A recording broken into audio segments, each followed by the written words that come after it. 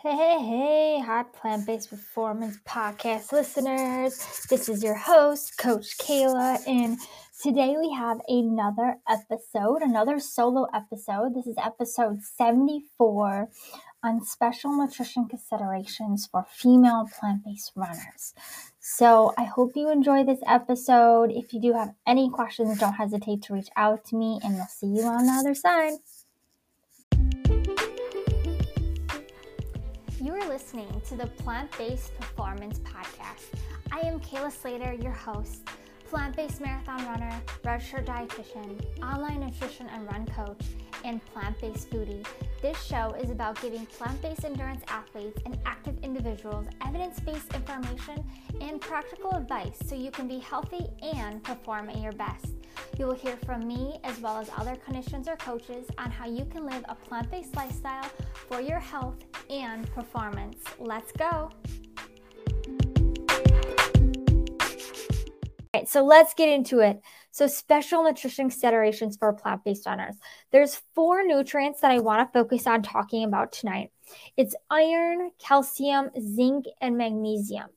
These are all really important nutrients for anybody that's obviously plant-based to make sure we're getting into it or we're getting these nutrients. But I'll talk about and explain how these are specific nutrients that are specifically important for plant-based or for females, because these are nutrients that are harder for us to get and we may have higher needs because we're plant-based and also because we're female and because we're athletes. So that's why I want to focus on these 4 nutrients. You're not late at all. I'm not sure who that is, but if that's Pam, you're not late at all. I've actually just started. So you were right on time. I actually started a little late. So you are good. All right. So iron, let's start with the iron. So what iron does, I'll explain, each of these nutrients just so you guys have some background of why these nutrients are important, why we need them. I'll talk about, how much we need. And if we have, the increased amount or needs that we may need, and why this is specifically important for female plant-based runners. So iron transports oxygen throughout our blood. As premenopausal female athletes, we may be at a greater risk of deficiency due to the loss of blood, but also iron is very common, whether you're plant-based or not, in specifically premenopausal female athletes. So it's definitely a very common deficiency. I know a lot of female plant-based runners are told to go on iron supplements because their iron is so low. So, and that is because there's a greater need, and we just have a harder time absorbing or holding on to that iron because we are losing it more often, rather than our male counterparts. So we do have increased needs, because it's harder to hang on to that iron. So the general recommendation for women is 18 milligrams a day. Now, this could be 20 plus or more milligrams a day for female plant-based athletes. And again, this is premenopausal, so it could be different too if you're menopausal or have achieved menopause and aren't having a menstrual cycle. But it could, so if you are in that premenopausal stage and you are very active, you could need 20 or more milligrams a day of iron, which is more than the recommended amount for the general person. So that's important to make sure you're getting enough iron. And also ways you can do this, a really good way, especially if you're plant-based, is using a cast iron skillet. You can actually get iron that way by cooking food in iron. That is a very good way. And also making sure that any plant-based iron-rich foods like beans, spinach, leafy greens, those sort of things, if you're eating those foods, make sure to pair it with vitamin C. That also helps increase the absorption. Another tip that I always like to share as well with iron, if you have struggle getting enough iron, is not vitamin C. Talk about vitamin C. Green tea, eliminating, or even just tea in general, limit the amount of tea that you're drinking, because actually tea has called tannins in tea, and those are what actually inhibit the absorption of iron. So if you are struggling to have iron, decent iron levels, that could be another tip. Another thing with the iron I want to throw out there as well is those that have actually gone plant-based and have gone 100% plant-based and had iron issues before, they have actually gone away. And we've actually seen this in the aquatic population, which is really cool. I'm a good example of this. I know Mary, I don't know if anyone knows her. She's a plant-based ultra runner. She is also, I believe, in the plant-based athlete book. She was interviewed and she talks about that same experience, her iron actually being better is being plant-based. So that is pretty cool. But it is important in making sure that we just know that we do have increased needs and we do want to make sure we're getting enough iron and doing everything we can possibly do to absorb that iron. Number 2 is calcium. So why is calcium important? Well, bone health, right? We all know calcium is important for our bones, but also muscle and nerve function. But also specifically, as runners, it is a bone strengthening activity, which can strengthen our bones, but it can also be really hard on our bones, right? All the pounding that we do, especially if we are road runners, then we are pounding a lot on pavement. So we need to make sure our bones are strong. Female athletes are actually greater risk of deficiency if they don't have a period or they have a low body weight. So we want to make sure we're getting enough calcium. So the recommended amount is around 1,000 milligrams, I believe, in general. It could be you may need up to 1,500 milligrams a day. So you may need actually more calcium.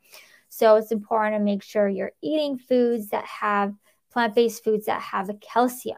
We generally know foods with calcium are dairy, but just because I tell you this, that you need to be getting more calcium, doesn't necessarily mean you need to go back to drinking dairy. I still believe that even though this is the case, that dairy still has more negative consequences of it and it's just not worth it, or I don't feel like it's enough evidence to recommend to eat dairy just for calcium because of those other negative consequences that dairy has. So there are foods that we can, eat to get some calcium. Leafy greens, oranges actually have some calcium. So there are plant-based foods that have calcium. Some foods are fortified with calcium. Check out your milk and see how much, your plant-based milk, and see how much calcium that has. They can vary the type of plant-based milk. So that's something to be aware of. Just look at those food labels and see what one has more calcium. I always try to get a plant-based milk that actually says right on there that it's fortified with calcium, just to make sure I'm getting calcium that way as well. Okay.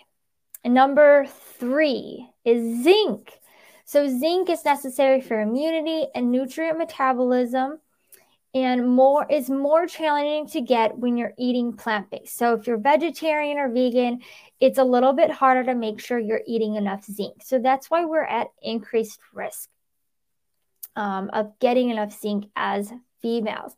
And as an athlete, zinc is also very important that we make sure we're getting, because we want to make sure that we have a strong immune system. So when we're putting our bodies under any physical activity, we're putting our bodies under stress. So we want to keep those immune system as high or good as we possibly can. And how we do that is through our diets. So the amount that's recommended is 8 milligrams a day of zinc. One really important thing to remember with zinc is that iron actually decreases the absorption. So if you're trying to get more iron, that means you may be at greater risk of having low zinc. So we really want to make sure that these two are balanced.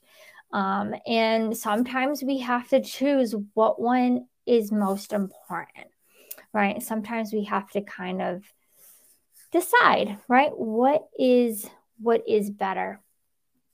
And then foods that have zinc, so plant-based foods with zinc, those would be our nuts. So our cashews, let's see, our peanuts, I believe, legumes, yeah, our seeds and our nuts mostly are good sources of zinc.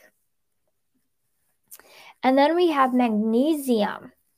So magnesium is an electrolyte. You may find magnesium in some of your electrolyte mixes or like drink mixes that you use. You have magnesium.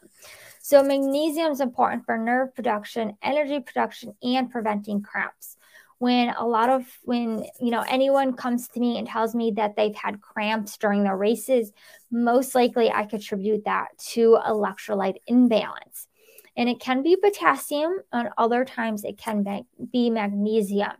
And for some reason, as females, it's just a more common deficiency, or we're just not getting enough of it for some reason.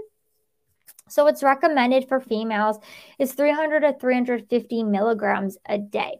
There is an upper limit, so we don't want to overdo it on magnesium, and that's 500 to 800 milligrams a day is the upper limit. So it's always important with any of these nutrients to really understand as well if there are any upper limits. There are certain nutrients that are like our water-soluble vitamins that are okay, don't really have an upper limit, but most of our other nutrients do. So just be aware of that, because you can get too much if you are supplementing. And that's also another reason why I always promote food first. Our bodies absorb nutrients better from foods. Our supplements are also not regulated, so we may not really know what's actually in them, or what they say is in them could not actually be what is actually in them that you're taking, is one. But also another reason too is just to really make sure that you're not overdoing it, and it's easy to do that if you're supplementing. That is possible. So that's just another thing to remember as well. And foods with magnesium, chocolate. Chocolate has magnesium, believe it or not. So that's what I always mention, because I feel like as women, we're always a lot of us crave chocolate. So magnesium actually does have chocolate. And what else has chocolate? Seeds, again, are green leafy greens. Most of all these nutrients honestly have in leafy greens in them, which I always try to have, my serving of leafy greens every day. So also magnesium is in pumpkin seeds, almonds, cashews, peanuts. Those also have magnesium as well. So those are great sources. So I know a lot of people really try to avoid these, like our nuts and our seeds, because they're so afraid of the calories. But I really hope this shows you of just another reason of why it's important to eat those healthy fats, and why I encourage people to eat nuts and seeds and those sort of things. For one, I think that could be a really good point as well is, most of us may not be eating enough, and a really good, easy way to do that, because fats have more calories per gram, is by eating more nuts and seeds. And then also it's important as women that we do have enough fats for our hormones to work correctly. So that's another reason.